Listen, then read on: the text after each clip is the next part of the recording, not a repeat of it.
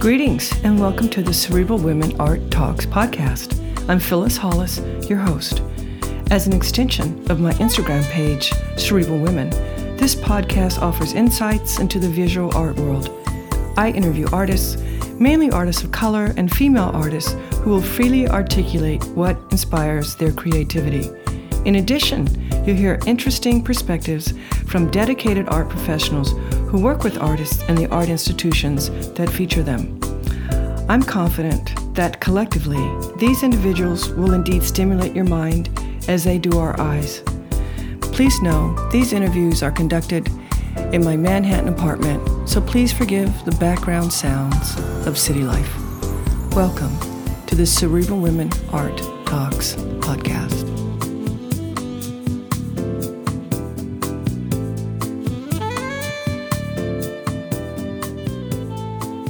Welcome to Cerebral Women Art Talks. I'm Phyllis Hollis.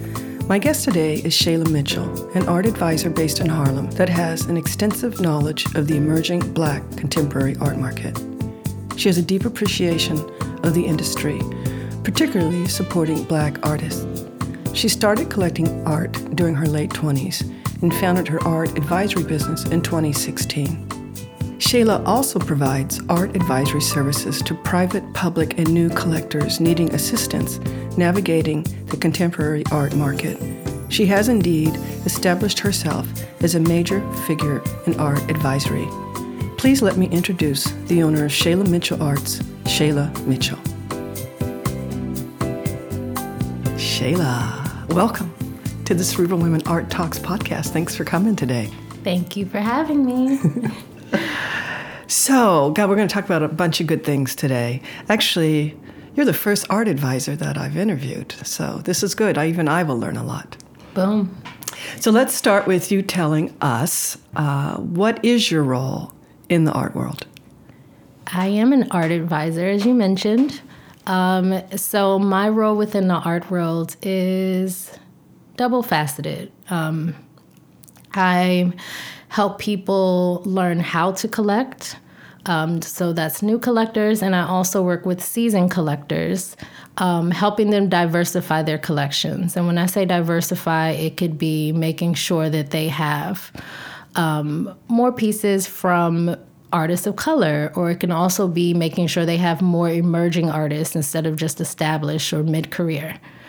So that's what I do, and I love it, and I fuss at people because a lot of times they don't buy pieces and then the artist blows up and they can't get a piece, honey. So That's funny. That's funny. Yeah. So what are some of your recent successes in terms of advising clients?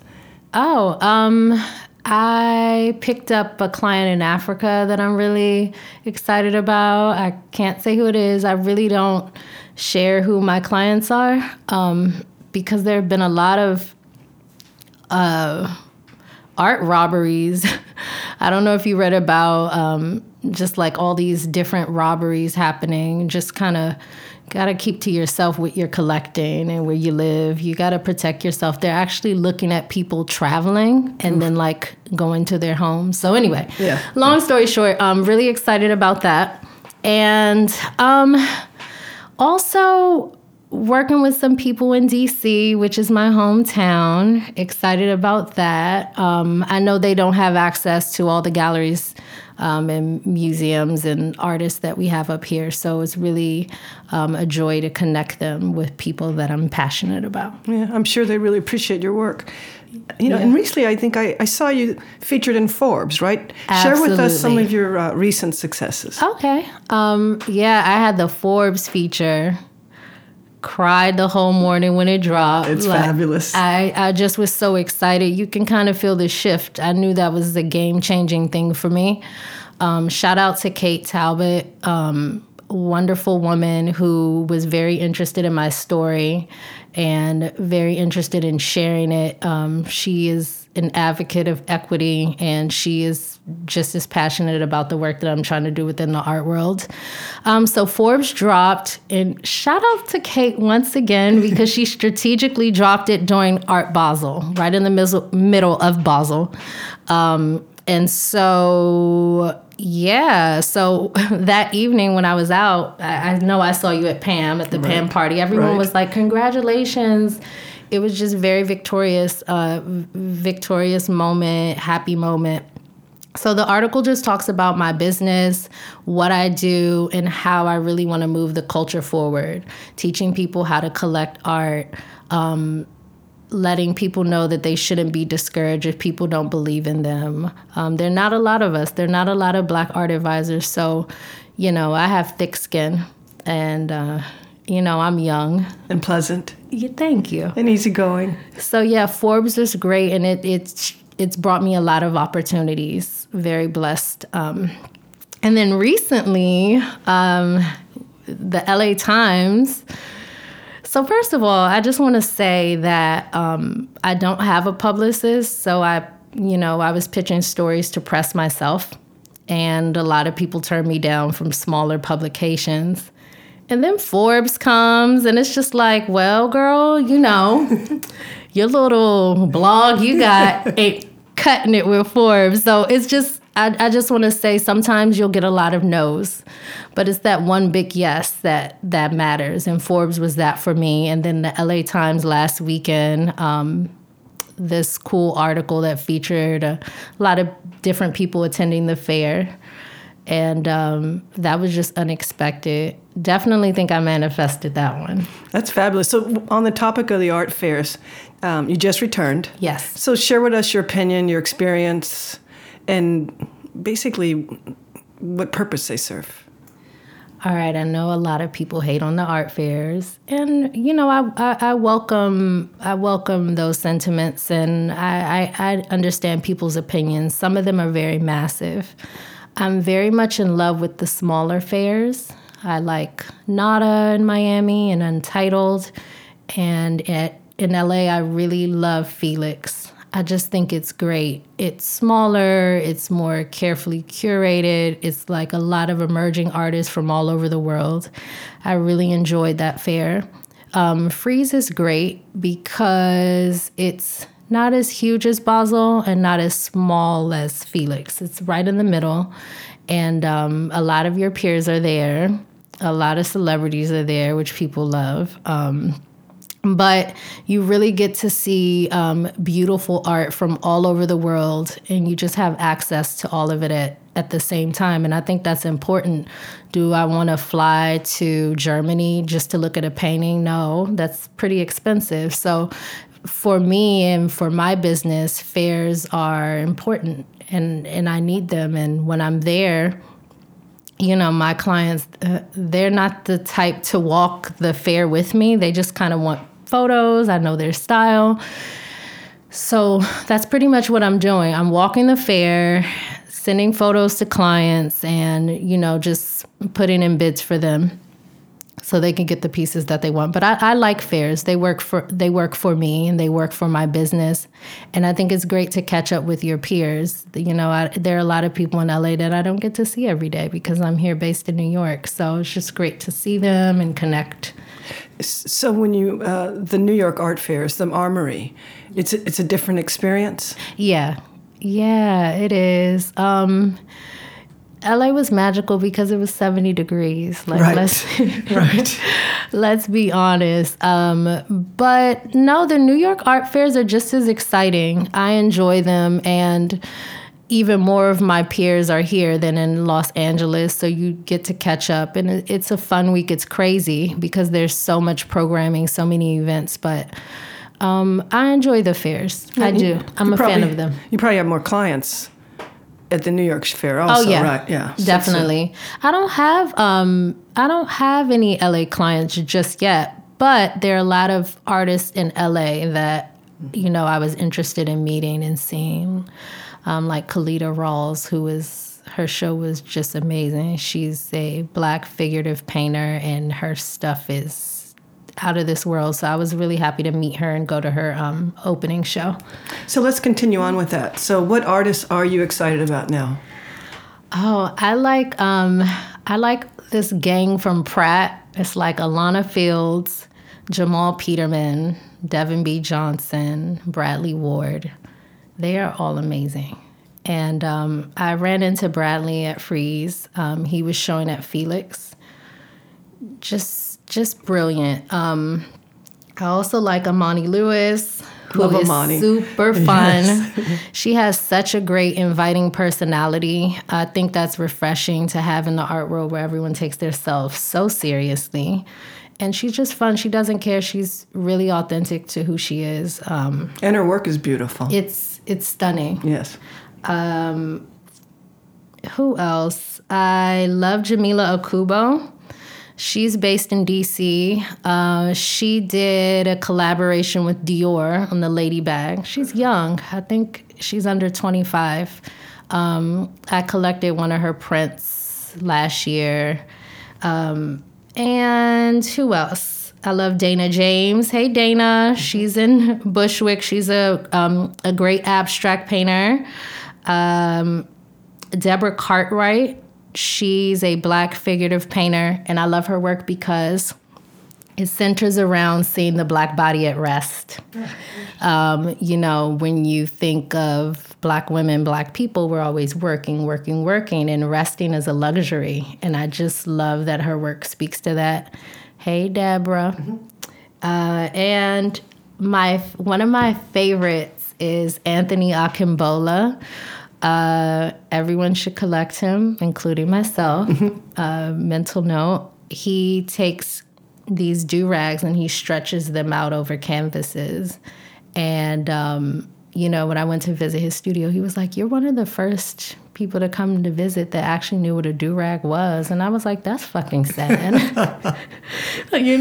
People, and this is why my work is so important. It's like, I want to speak to people of color. I can speak to the Black narrative. I know, what the experiences are, and I know what the culture is. So, but I really love his work too. He's a really kind person. He bought Girl Scout cookies for my daughter, so I'm like forever indebted to him. Shayla, I'm really curious about your process when you work with your clients. Do you try to influence their taste? Do you guide them by what you like, or do you try to understand what they like and then make your suggestions based on that? Very good question. So when I get a new client, there is a consultation. We kind of sit down. If they're a new collector,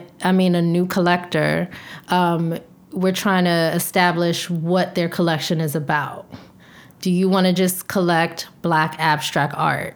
Do you want to just collect art from this era? I don't get involved in what the vision for their collection is, but I do want them to take time to think about what it is, because if not, you're just going to have a collection that's all over the place and it's not cohesive. So it's a lot of sitting down and kind of figuring out what the goal is for the collection.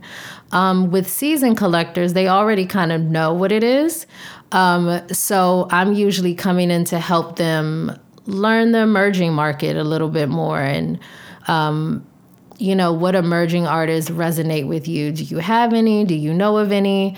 I suggest my favorites, but there's some clients, we do have different tastes. And one thing I can say from being a stylist, because I was a fashion stylist for over 10 years, is you learn how to meet people where they are. So I don't really put too much of my personal opinion on certain purchases, because it has to reflect the client. And that's why I keep my clients, and that's why they like me, because there's some things that my clients collect that I wouldn't personally collect, but I know it's a good fit for them. The same way,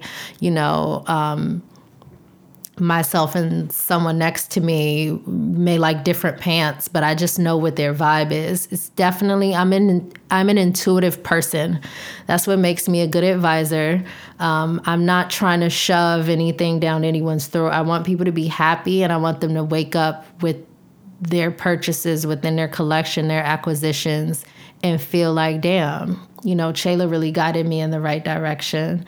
So yeah, there's some clients who are like, I just don't know, girl, pick for me. And that's fun.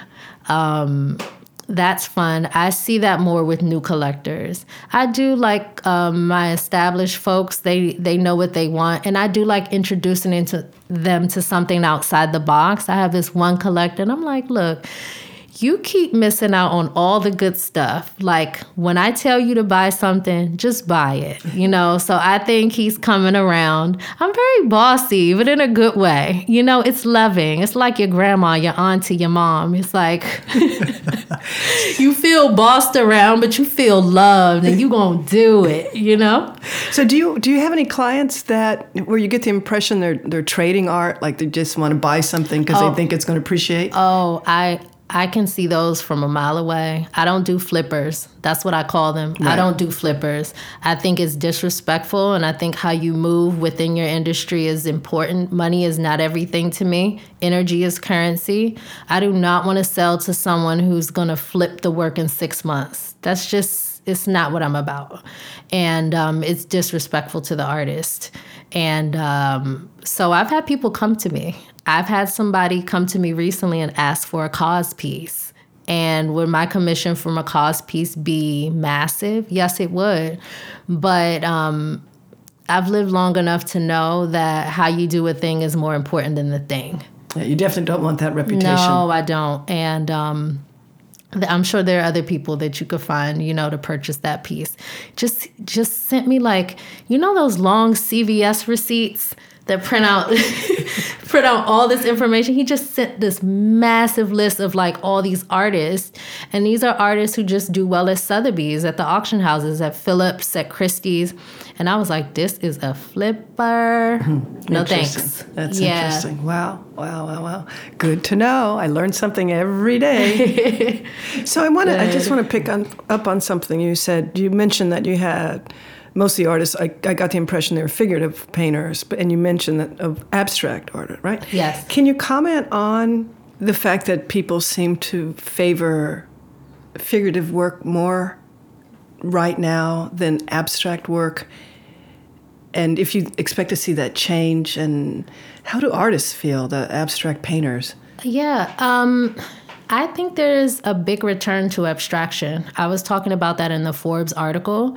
I think we've grown up with the Black figure. We've seen it. We've lived with it. We live within it.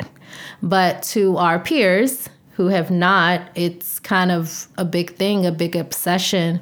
Just imagine, so many Black people are ignored and they don't exist and their bodies don't matter. So I think that just seeing the Black figure to them artistically, I think everyone's a little obsessed with it, which is great. But my clients want abstract work. Black collectors too. They really want abstract pieces, and I'm trying to meet more Black abstract artists. I want a nice balance, because I just think even placing work within your collection or within your home, just having too much figurative work is just, you need a balance. And so hopefully that happens. I'm really excited if anyone knows of any cool emerging Black abstract painters. Just let me know. You can DM me on Instagram. I don't mind. But I'm hoping that there's a return to that. I'm very much into, within my collection, I have a lot of abstract pieces. Mm-hmm. Yeah. So you and I spoke before, and you commented on how you feel the hip hop generation or era impacted the way Blacks invest in art. Absolutely. I want to hear that story again. Let's share it with our listeners. So I'm from Washington, D.C., and I think our conversation was centered around the fact that when I was growing up, I only knew collecting from a interior design standpoint. You have an empty space on your wall, and you just put a painting there. Now, we had a Black Jesus, and we also had Nelson Mandela. That was in our dining room. Black Jesus. He What was more sexy. did you need? He was sexy and buff, and he had dreadlocks. That's what we had. Okay. So I remember I'm a big Jay-Z fan. I'm a big hip hop fan. I think it's a big energy. I listen to it a lot when I'm working and doing emails. I just love this rags to riches, bottom to the top. I love that kind of energy. But Jay-Z in 2013, he, dropped this song, Picasso Baby. And he was really trying to put Black people on to collecting. And he was, just talking about how, he did deal drugs, but that's not a problem of his anymore. He just wants a Rothko. He just wants a Picasso, and just talking about his collection and how he's, building generational wealth for his daughter. And I think that was so important. It didn't go over my head. I don't know how it was for anyone else, but it really resonated with me. And what is it, 2020? That was 7 years ago. So, he was having these conversations, a while back. So, hip hop is important and it's so aspirational. And I love the way he's using, his platform to share that. You also have Swiss Beats doing the same thing. And I hope to see more artists of color, more hip hop artists, more athletes, more actors investing in art. That's one of my goals. And I really I'm just shooting my shot. I want to work with Rihanna. I heard she was at Basel, Switzerland. That's the real Basel. That's what they say. That's what the art world people say. So I'm shooting my shot. Call me. Yeah, you let me know when you work with her. Okay, because I'd love to interview her. I got you. She's my favorite bad girl, as they say. Yes. That's great. That's great. So you commented that people can contact you on Instagram. Yeah. So let's talk about social media. What role does that play in the work you do? It's important for me because I love people, but I'm very much a loner. I'm not at every party. I'm not always out. So how would people know about me or my work? And that's where social media kind of comes in. I really believe in having a strong presence on social media. I know a lot of people aren't for it, but it's a wonderful tool. It's free. And you can kind of show people, what you're working with. And so it has worked for me. Like even with the Forbes or even with LA Times, you have people who share those articles on social media and have helped me gain new followers. Social media is a wonderful tool for my business. Sometimes I have had people DM me when I was at Basel asking me about pieces that I've posted, collectors in other countries. So I get some business from social media, but I also get, a lot more followers, or a lot more people get to know about my work from my little platform, which is Shayla Mitchell Art. That's my art page. I don't have a lot of followers. I really believe in growing your page organically. Engagement is bigger than likes. It's, when it's bigger than, having 10,000 followers and only 22 people like the post. Are people having conversations? Are they sharing your post? Are they saving it? Which I use saving post as a metric to know if I posted something good. Is it something someone may want to purchase? Is it something that inspired them? You never know, but saves more than likes, guys. Right. And artists, I've actually met some artists who aren't that active on Instagram, and I was a little surprised by it. They're either not that active or their accounts are private, which I was surprised about. So many artists have private pages. Right. Do you have an idea of what that is a result of? Some people think social media is a beast. Some people, just reject the idea altogether. And I think social media, like anything else in life, is what you make it. Don't follow people that trigger you. Don't follow people that you don't like. You don't have to look at any content that doesn't resonate or inspire you, And so, I don't know, maybe some people are obsessed with social media. Maybe it's a distraction. I take a lot of breaks. Last year I took a month off of social media and I got so much done. So, so maybe that's what it's about. But I am a firm believer that if you have a business or you have something that you want to showcase to the world, your page should not be private. Yeah. Well, I'm a social media junkie, so yeah, it's I absolutely you're good love on it. I enjoy it. I just really enjoy it. You're good. Well, I do have a friend who she hesitates posting her work because she thinks someone will copy her, what she's doing, her theme, her approach. So yeah, it's a risk you take. No, I think it is a risk you take, and also. With my new page, a lot of people were following me yesterday, and it was like every 5 minutes, it was a notification. So imagine like a big artist with like 20K following, you probably have notifications going off all day. Maybe it's a distraction. Maybe people are afraid of people stealing, but people are going to find your shit and steal it no matter what. It's true. That's just a part of the game. Yeah. And turn off your notifications. Yes, turn off your notifications. I keep mine off. Yeah. So what else are you doing? What are you doing now? In addition to being advisor. Yeah, I just did a soft launch for a membership-based global arts club called Kamuna, and I'm really excited about that. Sorry to interrupt you, but tell us about the name. Kamuna, it means commune in Latvian. I really am big on how things look, and I was thinking about the logo, and there were a lot of other languages that I liked. The natural word for commune or community, but I just didn't like the way it looked, and I really like the way the Kamuna looks. It just kind of flows, and so yeah, that's what it means. It means to commune, and that's what I want to do. I want to build a community of people of color within the art world, some of them seasoned, some of them new, who want to learn how to collect, to learn the processes. Like, we know the art world, but I'm finding, like, when I speak to people, they're like, what? Mm-hmm. They don't understand, like, museum boards. They don't understand that you just can't walk in a gallery and leave with a piece. They don't understand,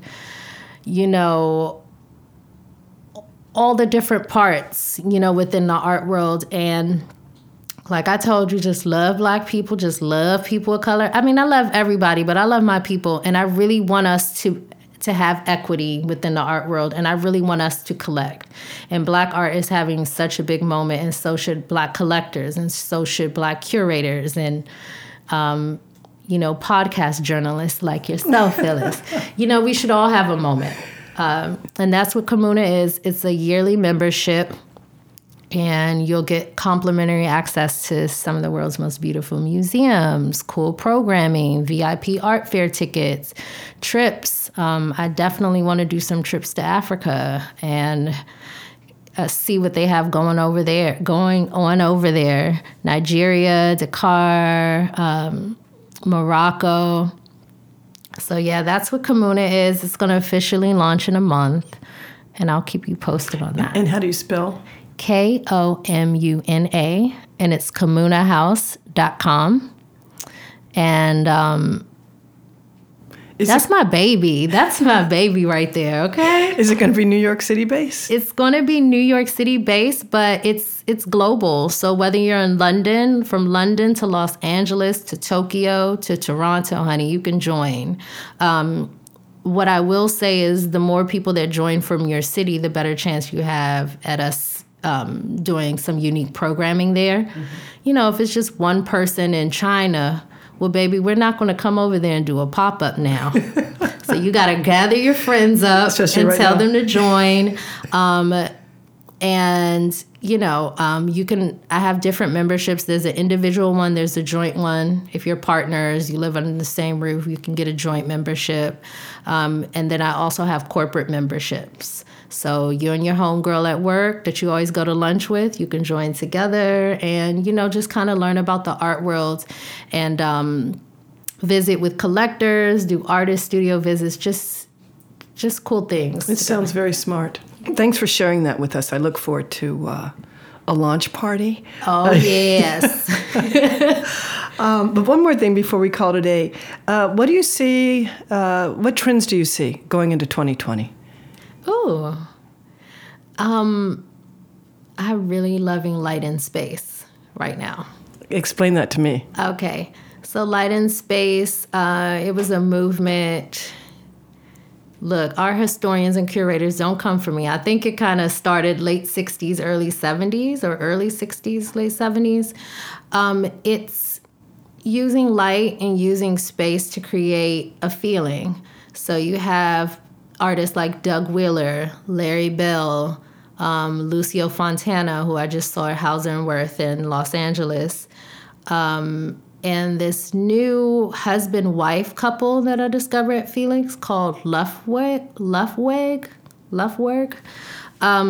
But anyway, it's using light and space to create a feeling. And I saw the Doug Wheeler here at David Zwirner, and I just felt so calm, and just sitting within that space.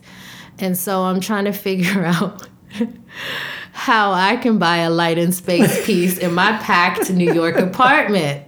I just want to wake up to some beautiful lighting. I'm really loving pink and icy blue colors. Oh, James Turrell is also big within this movement.